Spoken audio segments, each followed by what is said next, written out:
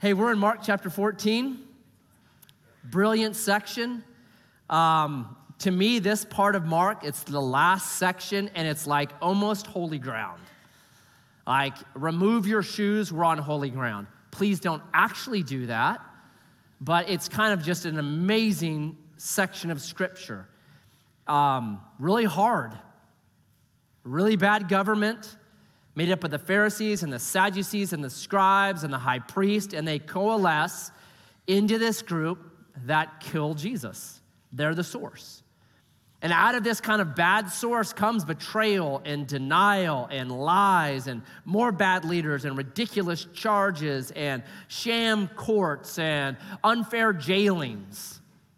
Sounds sometimes like today, but the good news, out of all this, it's how it ends. It's brilliant. And I have these two pictures that I like because they kind of explain that kind of brilliance. So here's the first picture.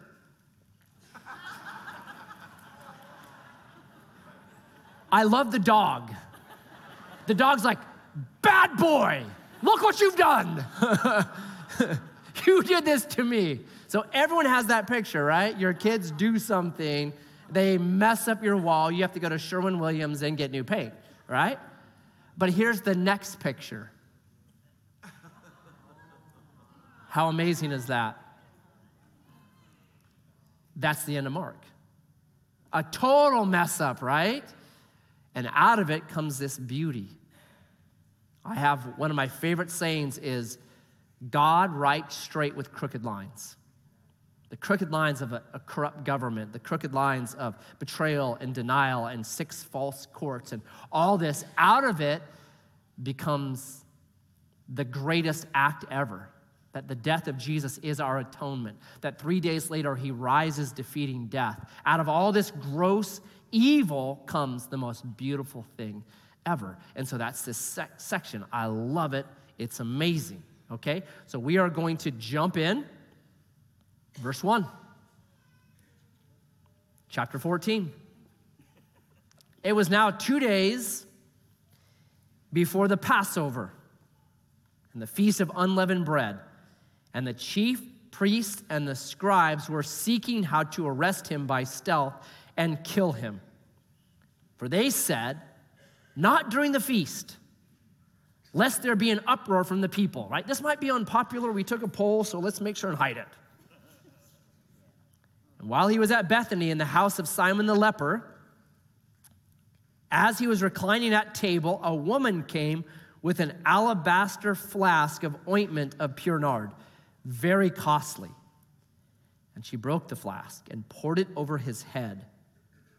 There were some who said to themselves indignantly, why was the ointment wasted like that? For the ointment could have been sold for more than 300 denarii and given to the poor. And they scolded her. But Jesus said, leave her alone. Why do you trouble her? She has done a beautiful thing to me, for you always have the poor with you, and whenever you want, you can do good for them. But you will not always have me. She has done what she could. She has anointed my body beforehand for burial. And truly I say to you, wherever the gospel is proclaimed in the whole world, what she has done will be told in memory of her. And then next you have the betrayal by Judas. It's like evil, good, evil. It's an evil sandwich with a little bit of good in the middle. So here's what I'm going to try to do. Explain this story.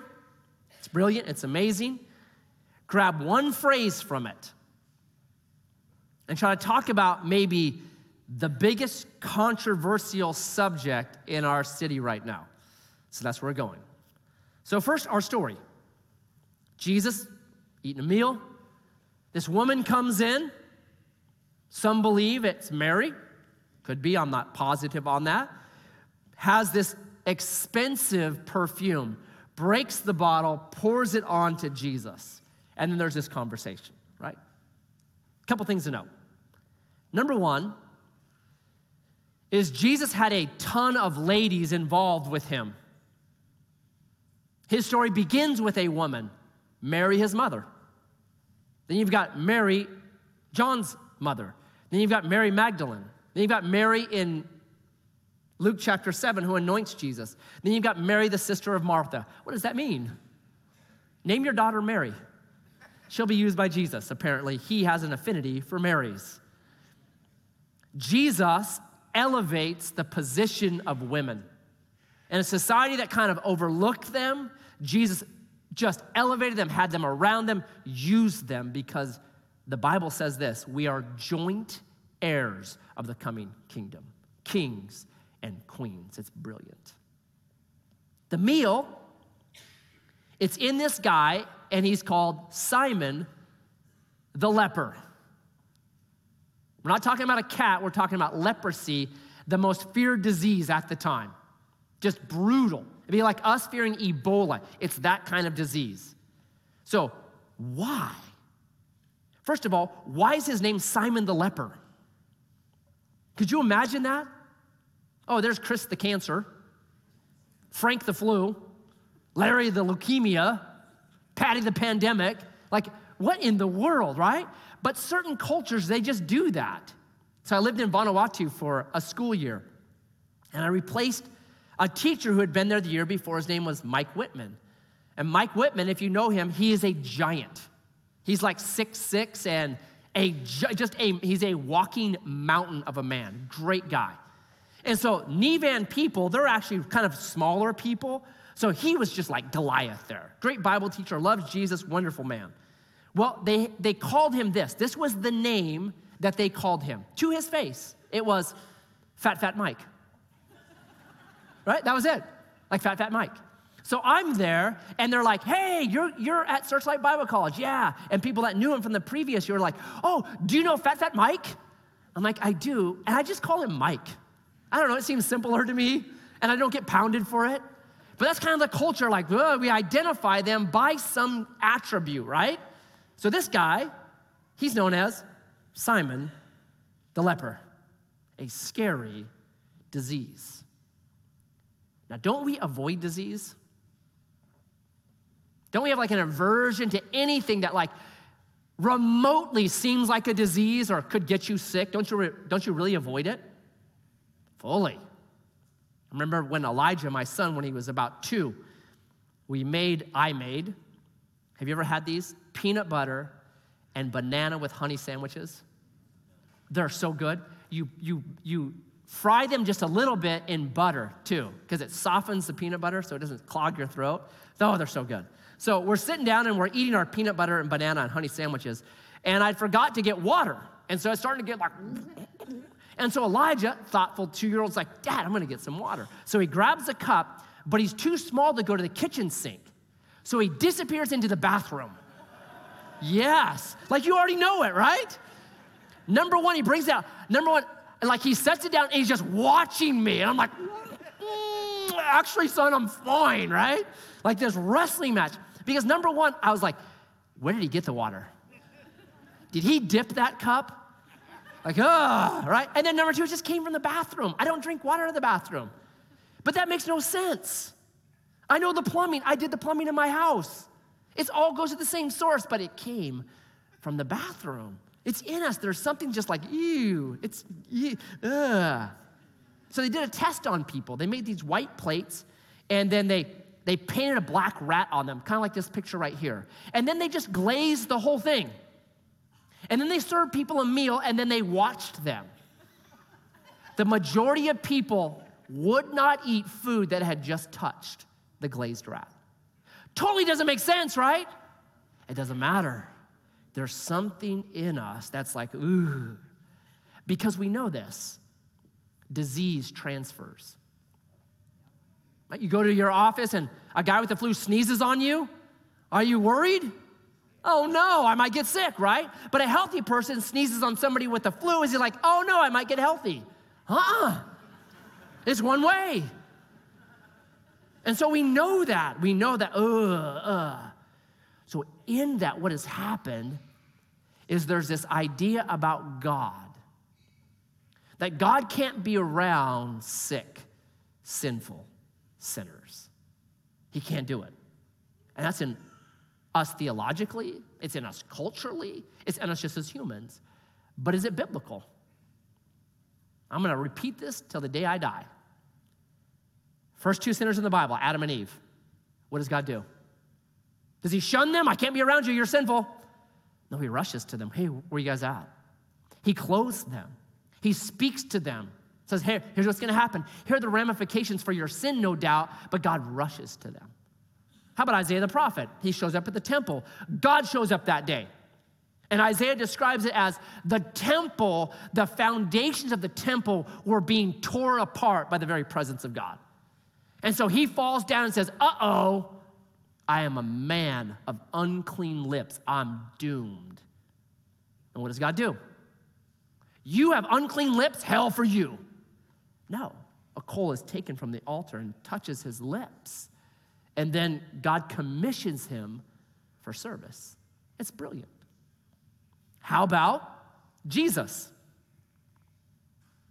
God in the flesh. Is he ever around sinners? Of course. He'd have been really lonely if he wasn't, right? So, no way. I think Mark and Matthew does this as well, is making one final point, theological, and bringing out this guy's name. Oh, look at this. Jesus. So beautiful, so attractive. He attracts the drunkards and the prostitutes and the sinners. They flock to him because of his acceptance of them. Oh, it's brilliant. So Mary, or whoever this woman is, responds to who Jesus is and his character. And she anoints him with this very costly ointment. It would be worth, well, you made 300 denarii in a year. So whatever you make for 1 year, she is taking that amount and she is breaking it and anointing Jesus because in her estimation, he is worth it. And Jesus says she has done a beautiful thing. All Mary can see is how Jesus is and how great and worthy he is. But the rest of the crew, all they can see is the ointment and how costly it is. And so they start to murmur. What a waste. It could have been sold and given to the poor. There's always those kind of people, you know that? Like they come here and they're like, what a waste. You should just have a drab building. When we were building it, there was somebody kind of on the committee who was like, well, the windows are too expensive. I'm like, what? Are you kidding me? No way. Jesus is worth it. Absolutely. He's worth it. Something happens when you begin to not do beautiful things anymore. If you're old like me, I'm 50. Perhaps you remember the USSR, an atheist, just conglomeration of Soviet states. And what they did in the 50s and 60s is they began to build out behind the Iron Curtain. And if you look at the architecture, it's block and drab. 500 square foot, just apartment, warehoused people like rats. They've done studies on people that grew up in that, behind the Iron Curtain in Eastern Europe. And they found that their rates of depression and suicide skyrocket compared to other people because we need beauty. We need it. We need beautiful things. It's not a waste. Think about utopian or dystopian movies, I should say, of the future. How the color's always like kind of sepia tone, and it's always like just drab, right? Because they know that would be a bummer to live in a kind of place like that. Beauty matters. We know that as people in Grants Pass. Remember about 12 years ago, we couldn't keep the libraries open? My kids were all young then, so I'd always try to go to the library, and they'd be open like 1 hour a week, and that was it. And a bond measure failed, and they had these kind of fundraisers, and they just couldn't raise any money to keep the library open. But then at that same time, the caveman was burned. And there was a fundraiser for the caveman, and instantly, like 3 times the amount needed to repair the caveman was instantly found somehow. Fundraised, no problem. Why? Beauty. Art, baby. Grants Pass art. That's why. So Jesus is, this is good. And he says it's so good, this story is going to be repeated a billion times. So you've got a group that's in there that's saying, what a waste. They scold her. It's too expensive. It's too good. Should have been used for the poor. Jesus defends her. No way. Leave her alone. Knock it off. You're always going to have the poor. You can do good for them whenever you want. What she's done is beautiful, is historic, is memorable. And for all history, people will talk about it. June 12th, 2022, Grants Pass, Oregon, 9 o'clock service, Edgewater Christian Fellowship. We're talking about this story. Historic, because it's so beautiful. So 2 things to try to draw out of this. Number 1 is beware of the social gospel. And number 2, what's the best way to help the poor? Number 1, beware of the social gospel. So let me try to explain that with something I taught a couple weeks ago on a Wednesday night. It's talking about David, King David, and King David is the benchmark for every king. Every other king is compared to King David. This man was like his father David. This man was not like David, right? He's the benchmark. And when he's at the zenith of his power, this is what it says about David, how he ruled. It's 2 Samuel chapter 8, verse 15. So David reigned over all Israel.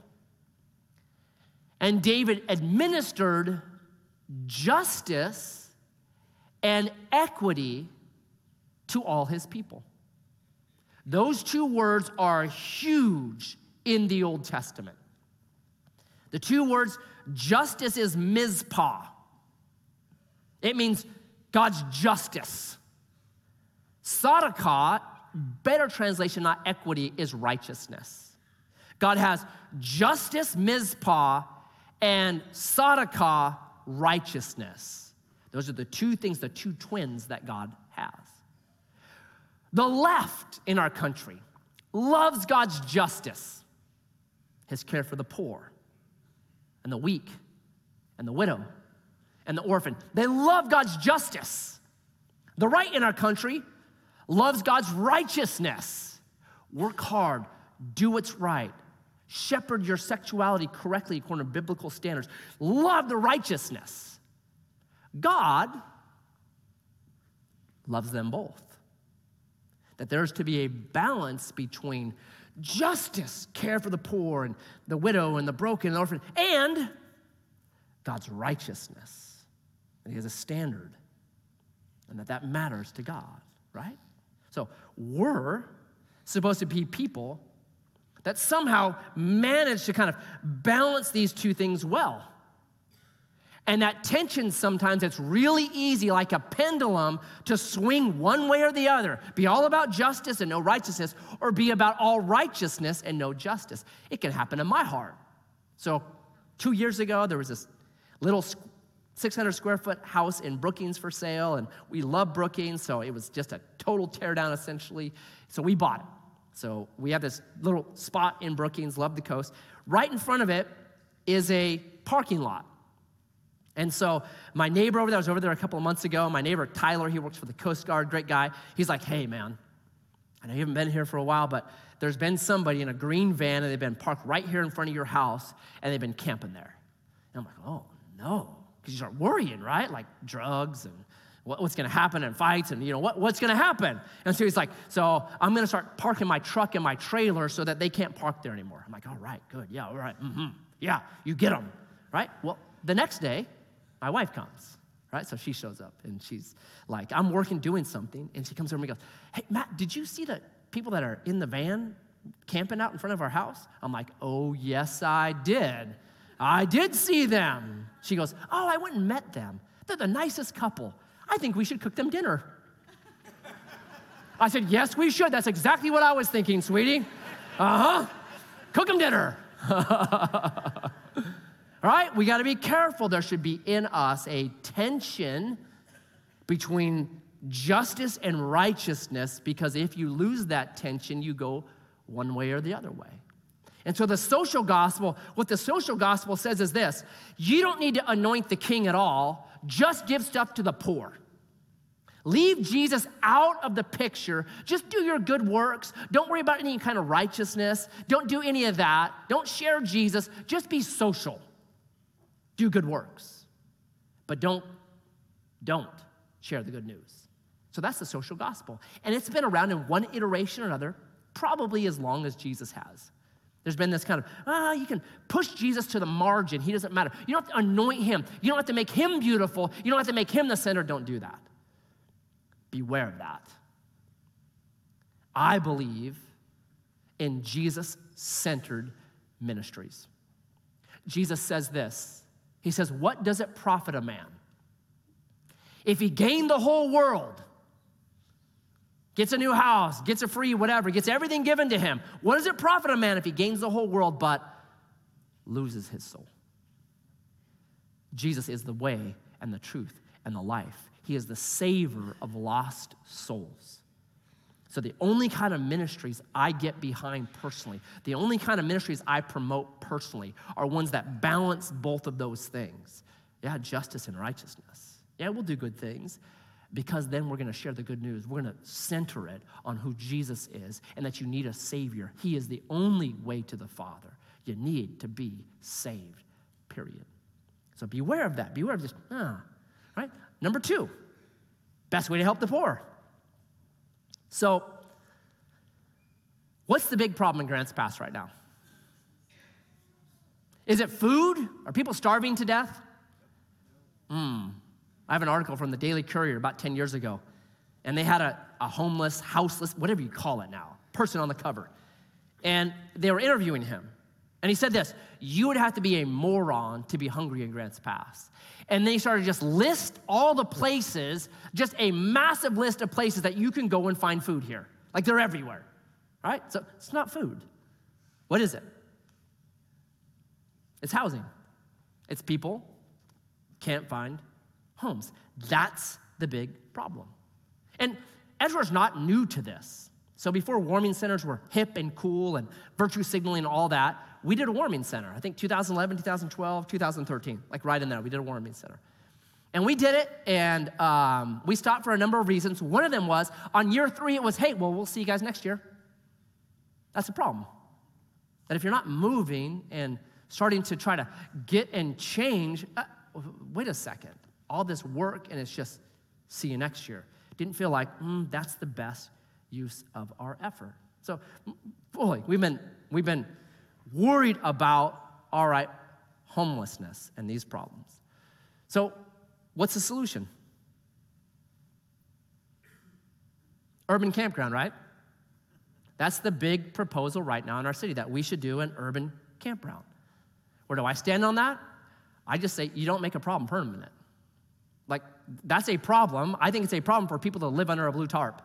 At least in the 1960s, when they went through a homeless crisis, they're like, let's build houses for them. Called the projects, didn't work, but let's at least build them a house. Now we're like, no, they don't even deserve the dignity of a house. Let's give them a blue tarp. I think that's a problem. Why would I ever make that permanent?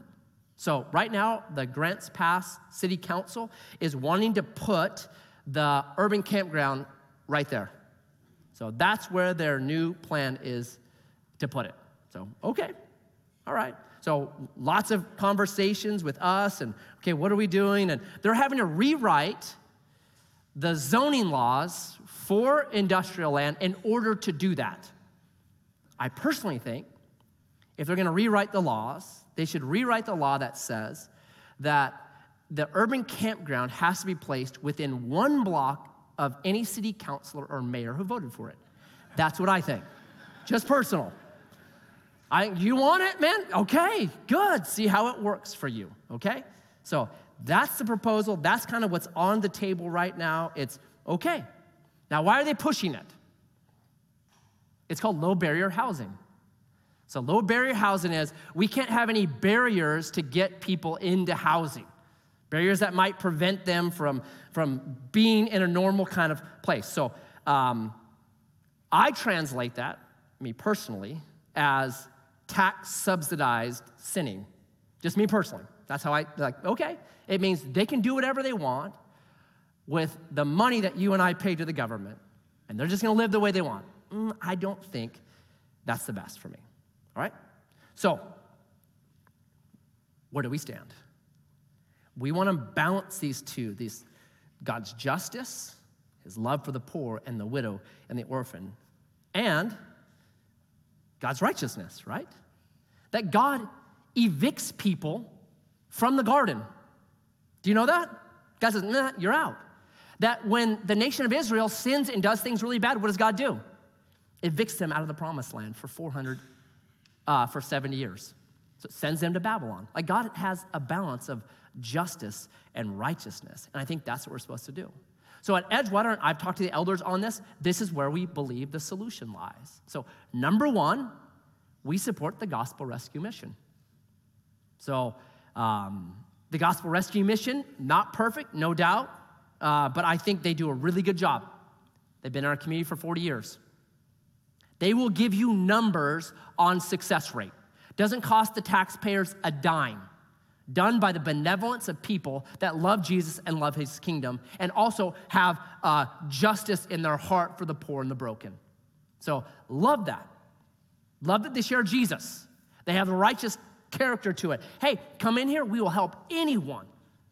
We'll help you, but we're also going to be about righteousness, right? So the city council, we can't use them. Why? Righteousness. Jesus, right? So if you would, they're scolding the Gospel Rescue Mission. No, just give it to the poor. Just do it as you were. But as a believer, they talk to me about that. I'm like, that's not a problem for me, right? That's not my problem. Just because you want to tackle the houseless problem with your arms tied behind your back doesn't mean as a believer I have to. I think Jesus is the solution. And so I think the Gospel Rescue Mission does balance those two well, 100%. I'm not going to attack this the same way as you guys do. I think what they do is right. I'm glad they shared Jesus with them because he is the way, the truth, and the life, and no one gets to the Father but by him. So 100%, I support them, right? Well, do they have barriers? Yeah. Praise the Lord.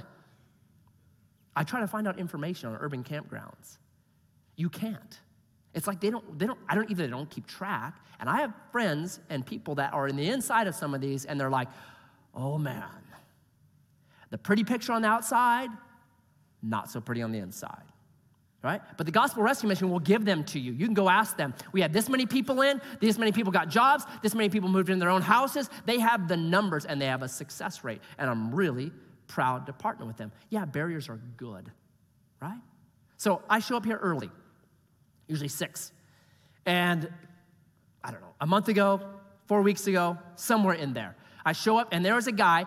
He had driven his motorcycle around our gate, and he was camped underneath like the entrance to our office right there. And I don't know how he got all that stuff on that motorcycle. It was brilliant. Like it was enough to fill a pickup truck and just had it all just spread out there.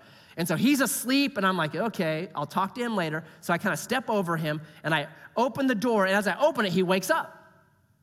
So I looked at him, and I said, hey, buddy, this right here, this isn't going to work, man, okay? And he kind of rolled over at that time, out of his sleeping bag, rolled an empty liquor container. And he's like 25 years old, beard, obviously super capable, right? How could you possibly balance all that stuff on your motorcycle?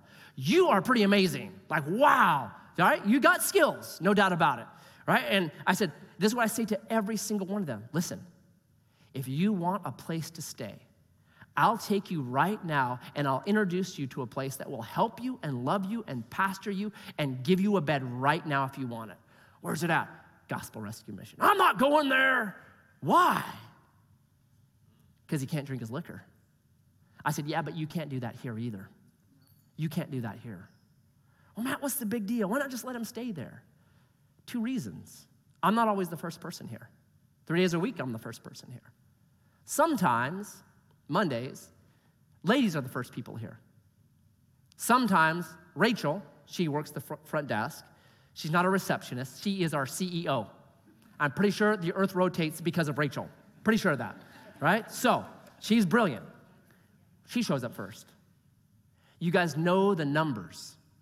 When you add alcohol to a man, how much abuse and danger happens to women. We are not going to allow that here. Period. Edgewater, this campus will always be a safe place for women and children. Hard period. You're 25, bud. Sorry. I'm going to go on the side of women and children. There's a house for you right now. There's a bed for you right now. You can take it. You're choosing not to. Number 2, it's this. his dignity. So we've had a policy now for, it's got to go back 12 years, 2010, 2008, 2009, somewhere in there. We have a policy that if you're a young man, we will give you work. You show up here, we'll pay you, we'll give you a job, weed eat, do something. We don't even care really what it is, but do hard work. At the end of that day, we hand you cash. Because there's a dignity and an honor to saying, I worked hard, I accomplished something, and I got paid for it. And you can go rent a hotel room if you want to. So 2008, 2009, we had 15 men probably a month, one every other day. Now it's one or two. Why?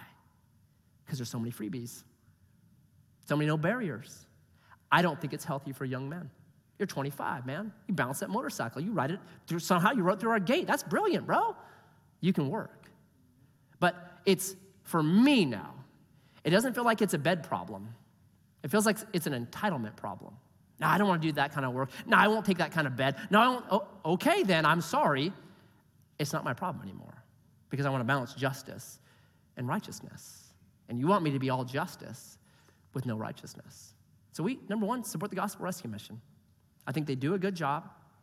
They love people. They pastor them all the way out, and I'll try to explain that, to a house of their own, right? So number two is this, transitional housing. So we had, for a long time, we had a house called the Intern House. It's on J Street. We use it for men that would help us set up and tear down the school twice a week. Well, we don't have that anymore. So the Gospel Rescue Mission was looking for transitional housing. Men that have been at the Gospel Rescue Mission for a while, they've completed what they need to complete. They're doing super well, but they're not quite ready to go have their own house. So they need a transitional housing. So we said, use our J Street house. So right now there's 4 men in the J Street house that they've done great at the Gospel Rescue Mission. They've got jobs. Now they're learning to pay their bills and do all those things that you have to be able to do. And then they'll move out into their own house. So that's number 2. We think transitional housing is needed. And so Gospel Rescue Mission, number 2, man, you do things right, transitional housing for you. But thirdly and lastly, this is our third prong. What's the big problem? It's affordable housing, right? I think there are stupid reasons why houses are too expensive right now, but that's a whole different dynamic. So we think, man, the root cause of this is there's just not affordable housing. So we started home bridging. Who here has heard of home bridging? Okay, let me explain to those that don't know home bridging. Home bridging was birthed out of working at the warming center, having people in, watching families, watching the foreclosure thing. All that's birthed out of that kind of experience that we've had with people. So we're like, how do we help? Well, about 4 years ago, for $100,000, you could buy a house. Isn't that crazy? Wasn't the best house in the world, but you could buy a house. So I had this idea. What if 5 families got together? 5 families that had capital, cash. And they got that together and they pooled that money into a bank account. So that now you have a prospective home buyer that's been stuck in rent cycles and is never gonna get out of rent cycles because every time they get a raise, guess what happens to their rent? It takes the raise. So they don't have the social capital, friends or family that have money, and they're never gonna get out of a rent cycle to buy a house. I said, what if we took 5 families that are doing well and each put in $25,000, and we took that kind of pot of money and we used that as cash to buy a house that the bank won't loan on, and guess what? Cash, it buys houses, right? Not conventional loan, there's no waiting. Hey, we'll take it now, we'll pay you a check right now. So we had that $125,000, we bought a house for $84,000 in 2018. Think about that. That's insane, right? Oh, it's crazy. So bought it.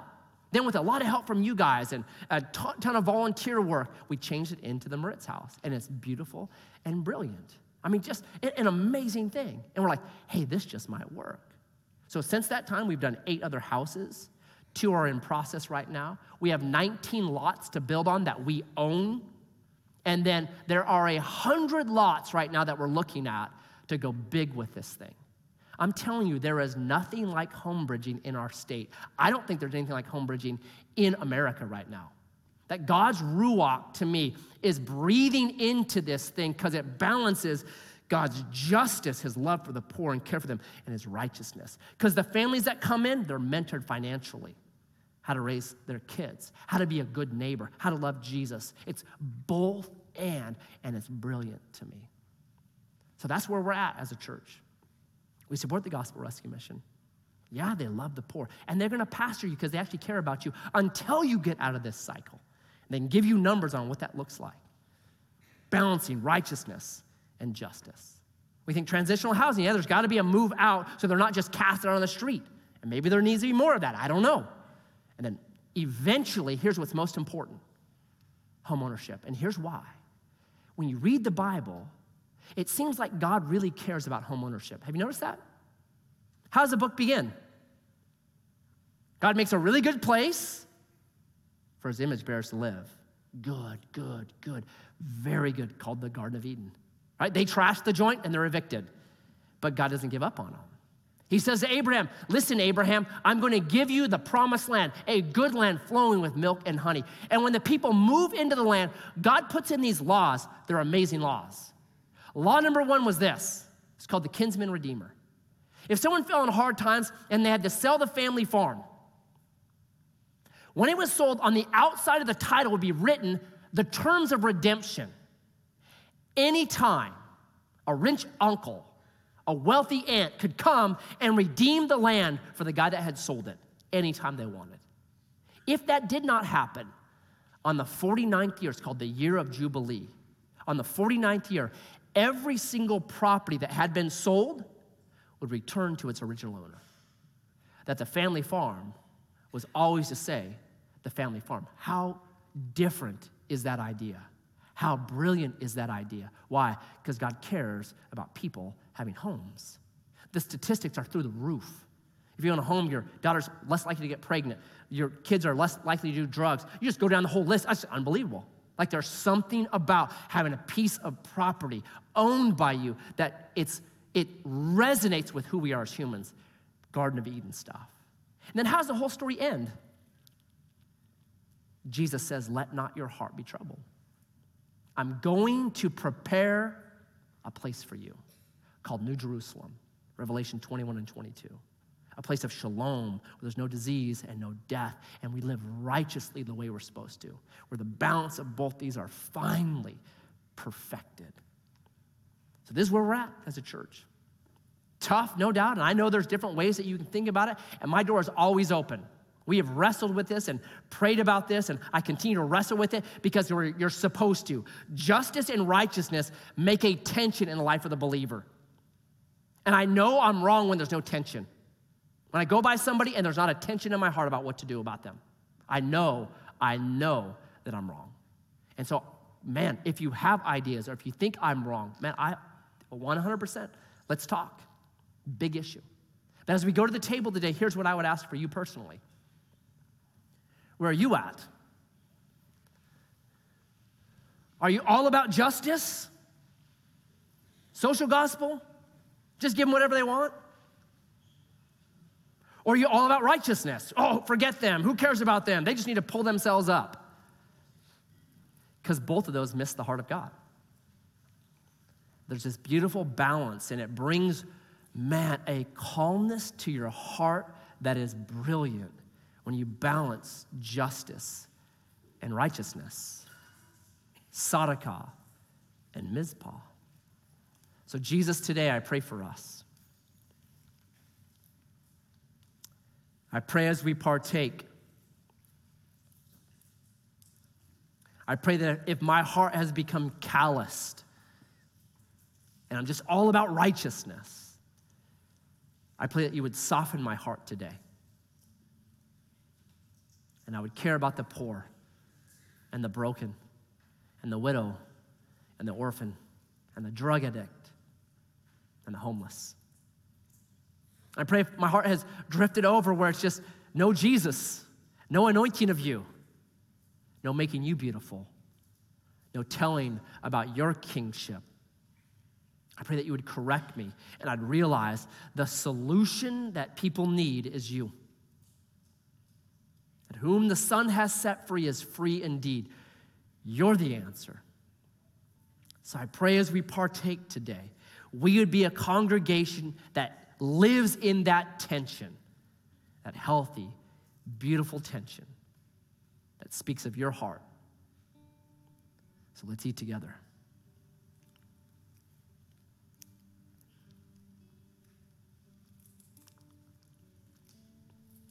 And for the cup,